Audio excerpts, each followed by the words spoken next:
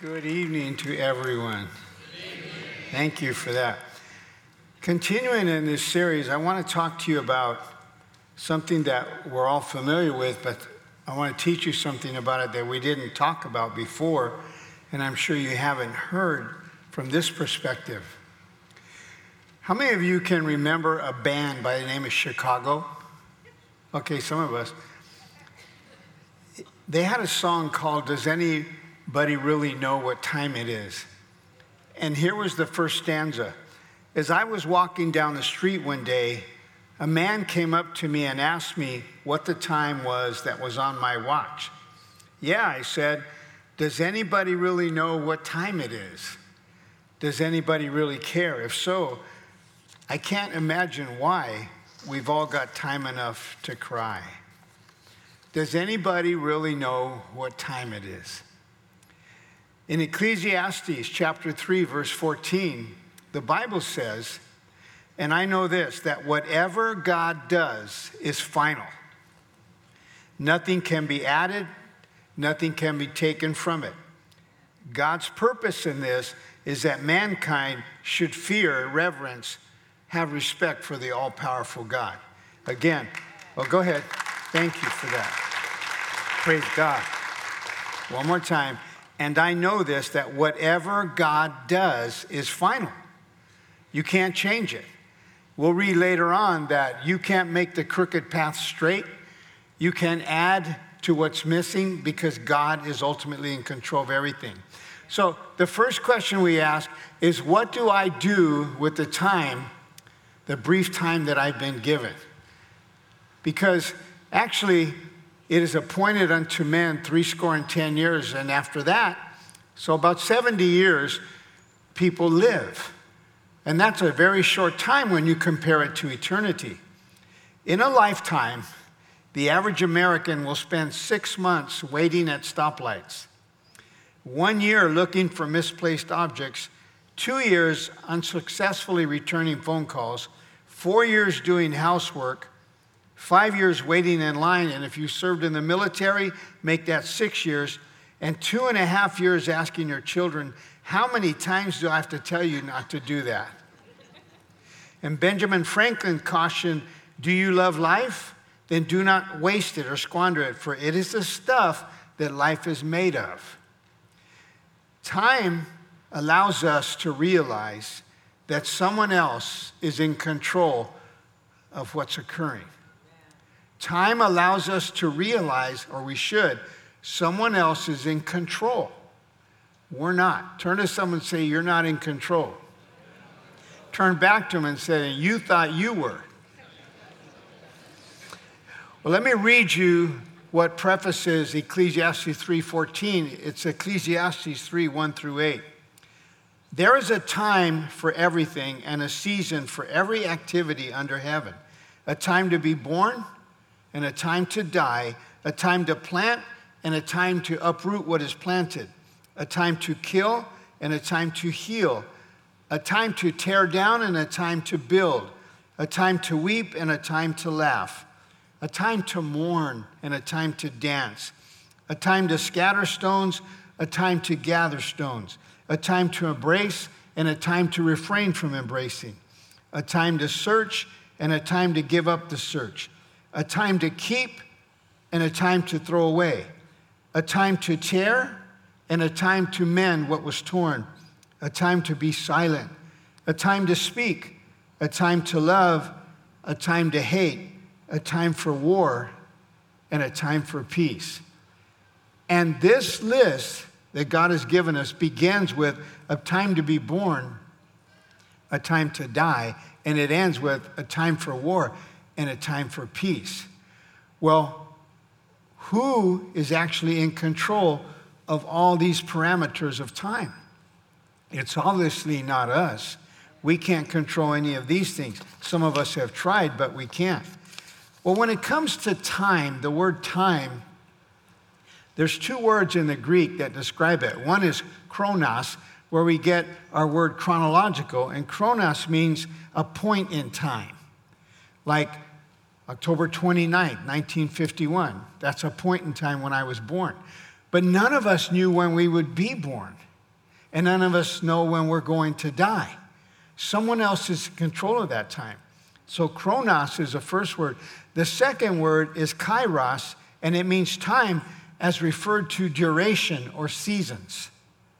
So chronos refers to a minute, an hour, a day, a week, a month, a year, a decade.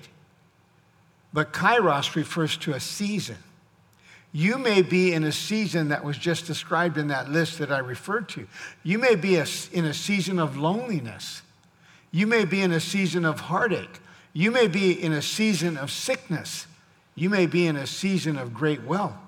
But who's controlling that season, and what is our responsibility during those segments of time? God is the king of time. He regulates our minutes and he regulates our seconds. He rules all our moments. He rules all our days. Nothing happens in this life without his superintendence.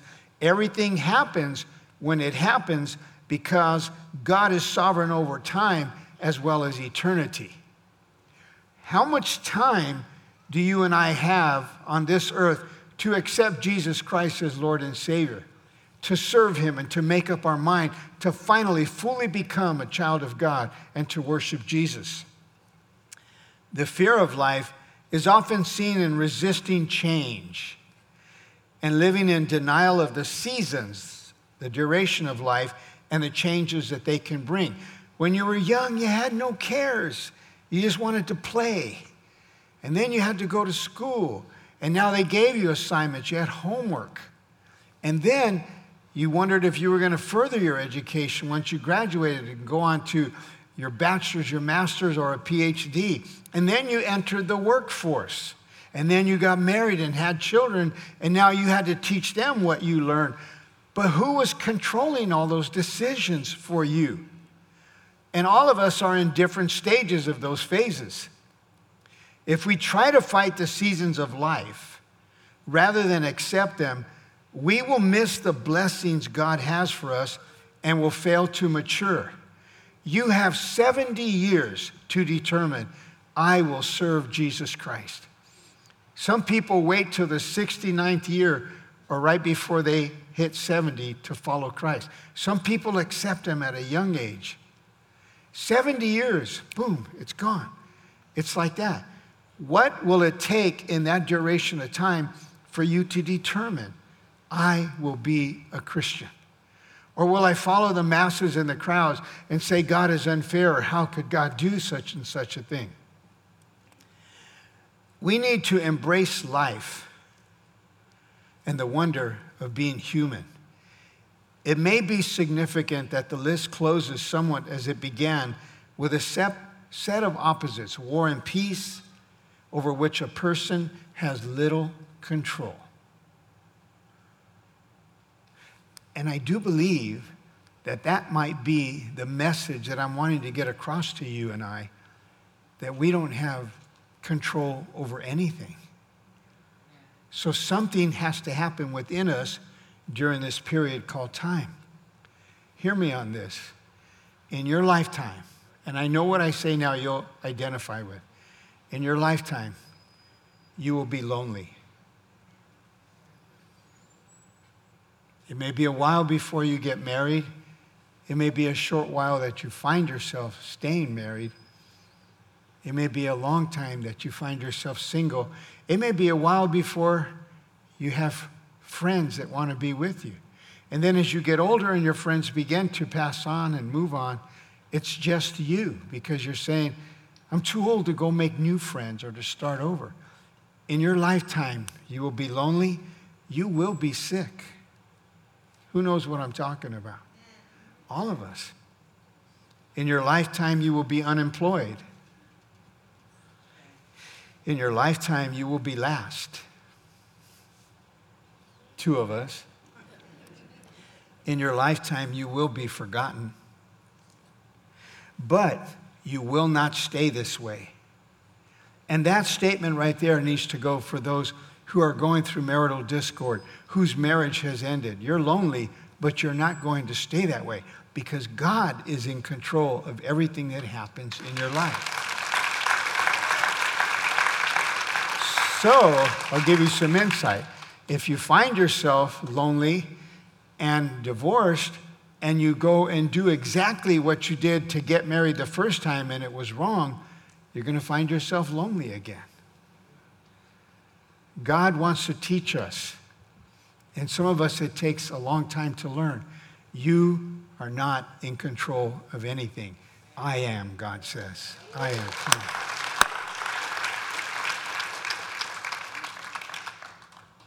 Christians are not stuck in these seasons of life because the God that they serve is in control of what happens to them. God will never, and I've told you this many times, if you're a child of God, God will not forsake you. If something happens, you can actually tell people, it'll turn out good. Well, how do you know that? I don't know that, but I know the God that I serve, and it'll turn out good. Well, what's going to happen next? I don't know, go see a fortune teller, read your horoscope if you want. And that's what happens to us.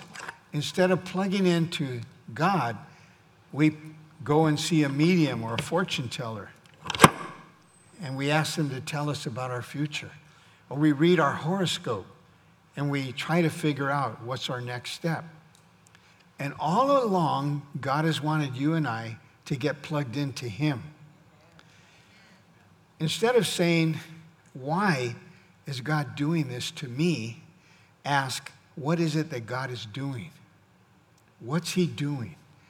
Don't try and figure it out, but start asking yourself that. Why? Because when you ask what God is doing, you become interested in who He is and what He can do. And that is faith.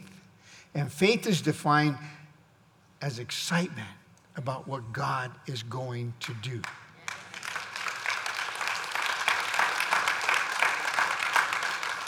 And you know me, church, that really sounded excitement. Exciting. Faith is excitement about what God is going to do. That's excitement. So you're still serving God after this happened? Yes. Why? Because I know He's going to do something great. I know He's going to turn this around. I know He's not going to leave me like that. I know God cares about me, every single one of me. If the very hair on my head is numbered, and not even a sparrow falls from the sky that God is not aware of, He knows everything about you, what you're thinking, what you should have been thinking, what you're doing. God is in control. And what gets me excited is that you're in church to be reminded of this. You're not in control of anything. Ladies, well, my husband has to give me his entire check. You're still not in control. And talking about checks, let me tell you something.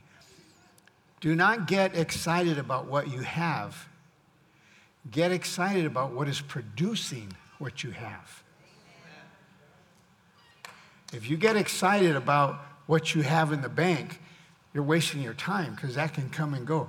Get excited about what's provided for you to put something in the bank. That's what's more important. And then you would get excited about the God that gave you the skill to produce what you needed to put in the bank. Who's following me tonight? Okay? So instead of saying, why is God doing this to me? That's for the babies. The mature Christians say, what is it that God is doing? That is faith, and faith is defined as excitement about what God is going to do. Faith means trusting God, even when our timing disagrees with His. We rarely stop to search for the hand of God in the midst of trouble, but guess what? He's there too. And just because you make a mistake, He's not writing you off. You're not the first one to make a mistake. People tell me, pray for me. I go, why? Because the devil's after me. I go, out of all the billions of people in the world, Satan himself is after you. Really? Who do you think you are? As one so aptly put it, most people count it all joy when they escape trials.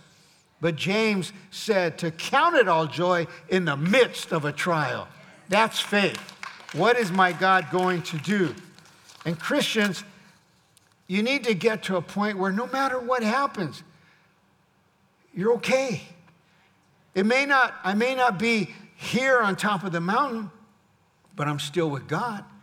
I may not be doing this or doing that, like I'm comparing myself to other people, but I'm still with God.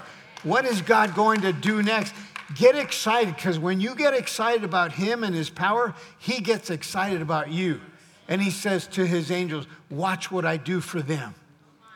And then you're able to say, when you're going through something magnificent and good, don't stop there. Say, what's God going to do next? What's the next trial? And I'll read it again. You're going to be lonely. You're going to be sick. You're going to be broke. You're going to be lost. You're going to be forgotten. But you're not going to stay that way. God, just like he said, there's a time for this and a time for that.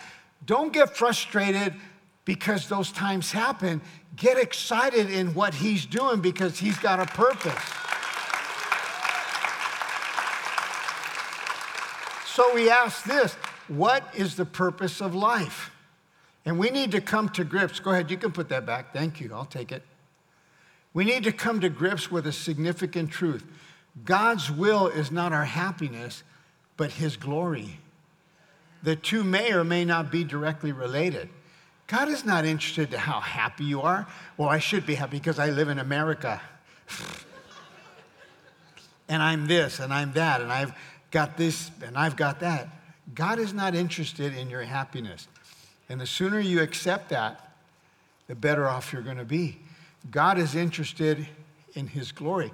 So when he created you with a purpose to glorify himself in you. So those who don't know him see you when you are lost, sick, lonely, despondent, and then you don't whine and you don't complain. You still have your joy.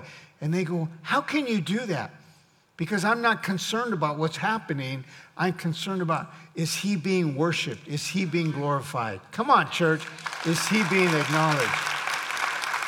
So, it is that we should revere the all-powerful God. And to revere God means to respect and to stand in awe of him because of who he is, not what he's done and not what we want him to do. Purpose in life starts with whom we know, not what we know. Let it sink in. Or how good we are. God is not impressed with how good we are. If I am good, doesn't the song say, let the glory go to Calvary? Because before Calvary, before I became a Christian, you wouldn't have wanted to speak to me. So you look how good I've been. You think that's good? Moving on. We have at least a limited view of all that God is doing. I don't know everything that God's doing. I think if I did, I would be afraid. I would think that I'm God. He doesn't always need to tell us what he's going to do. Can somebody say amen? Amen. He doesn't need to do that. He causes all things to work together for good, and our times are in his hand. How many of you knew what day you were going to be born? Some of you went, oh, no. How many of you know when you're going to die? He doesn't tell us everything. So why do we get so angry when someone dies? Everyone is going to die, but why do we get upset with God when, how could God do that? What did he do? There's a time to be born and a time to die.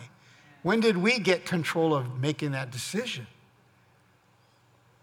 In times of hardship, we can draw comfort from knowing that God is in control and he has a plan that will one day be made clear. And you and I are going to go, oh my gosh, I had no idea that was what he was doing.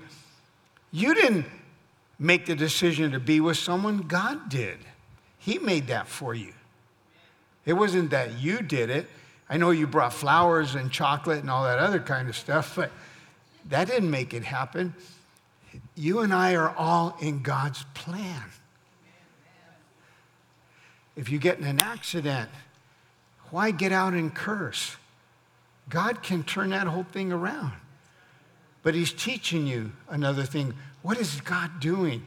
That's what you need to write down. What is God doing? We have at best a limited view of all that God is doing.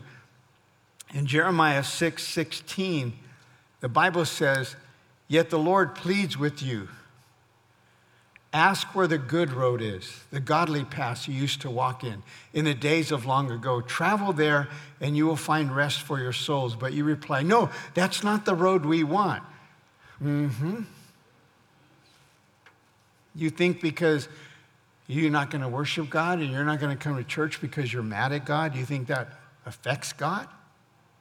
Where do you and I fit in this plan of God and everything that he's doing in this entire world?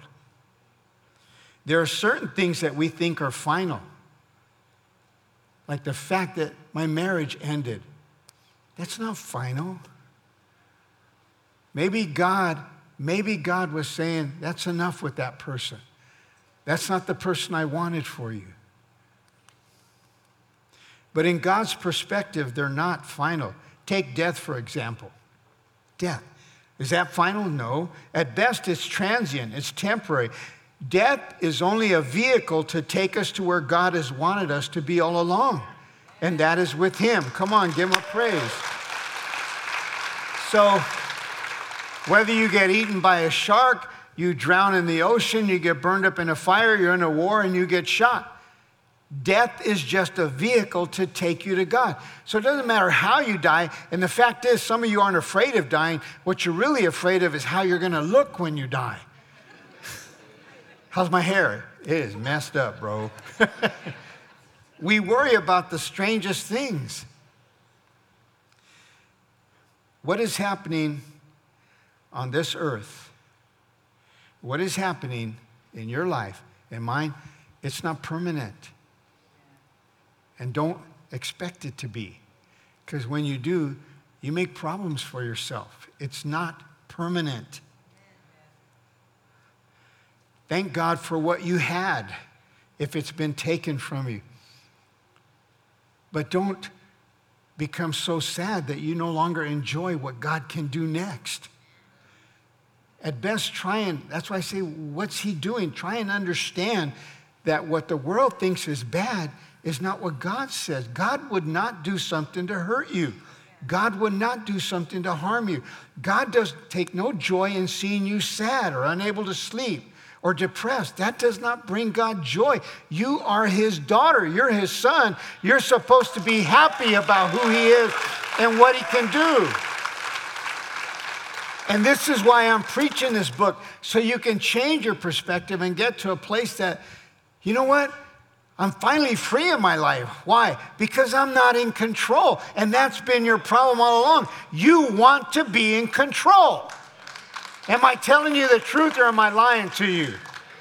And you're not in control of anything, and neither am I.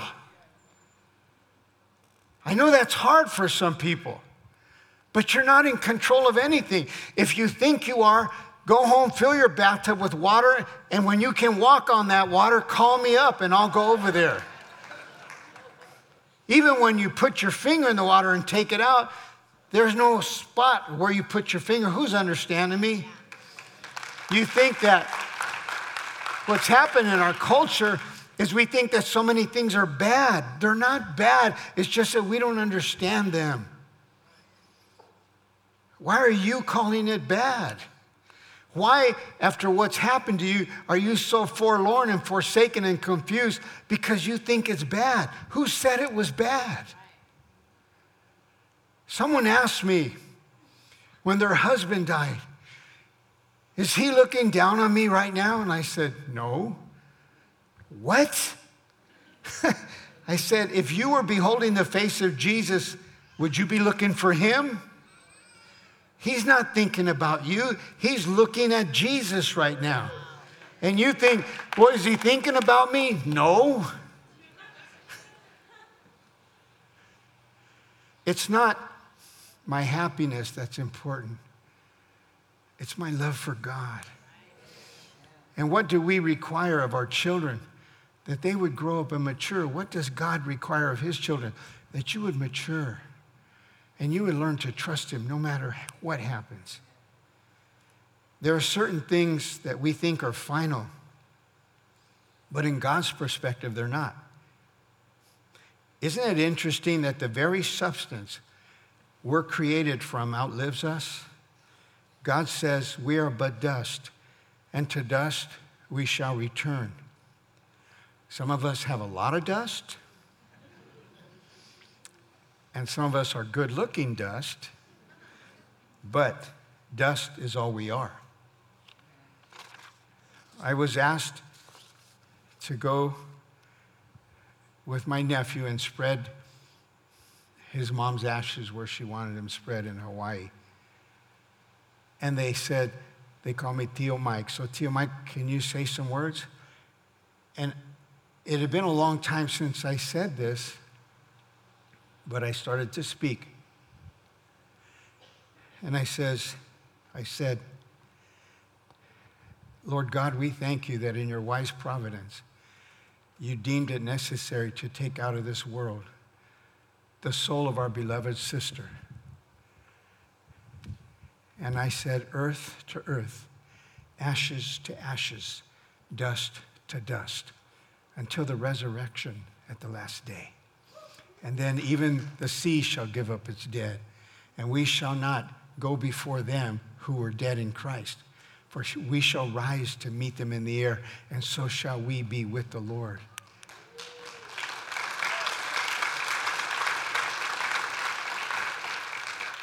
I'll say it again. Dust to dust. The very substance we're made out of, the earth, we go right back into the earth. How is it that what we're made out of outlives us? How long has the earth been here? How much longer will it be here? We are to look for beauty in the seasons of life.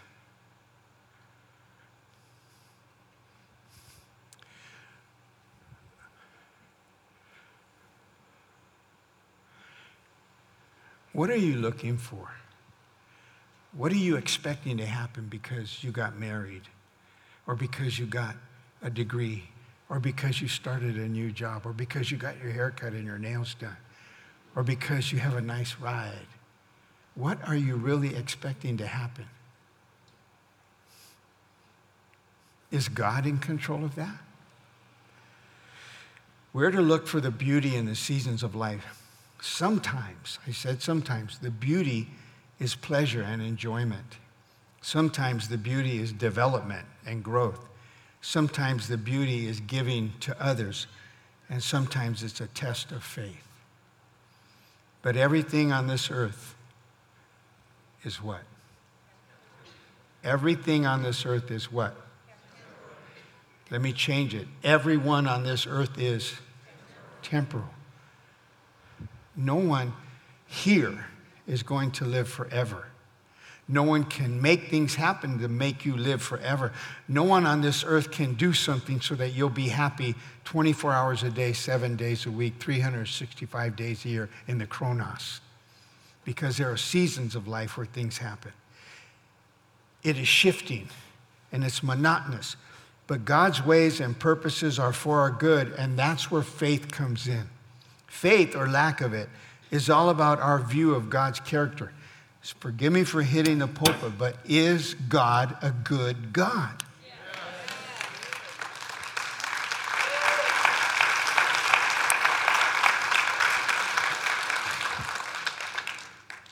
Is God a good God when the doctors say you've got cancer? Those of us who've never had cancer don't know how to answer that. But some of us have, and they know what it's like.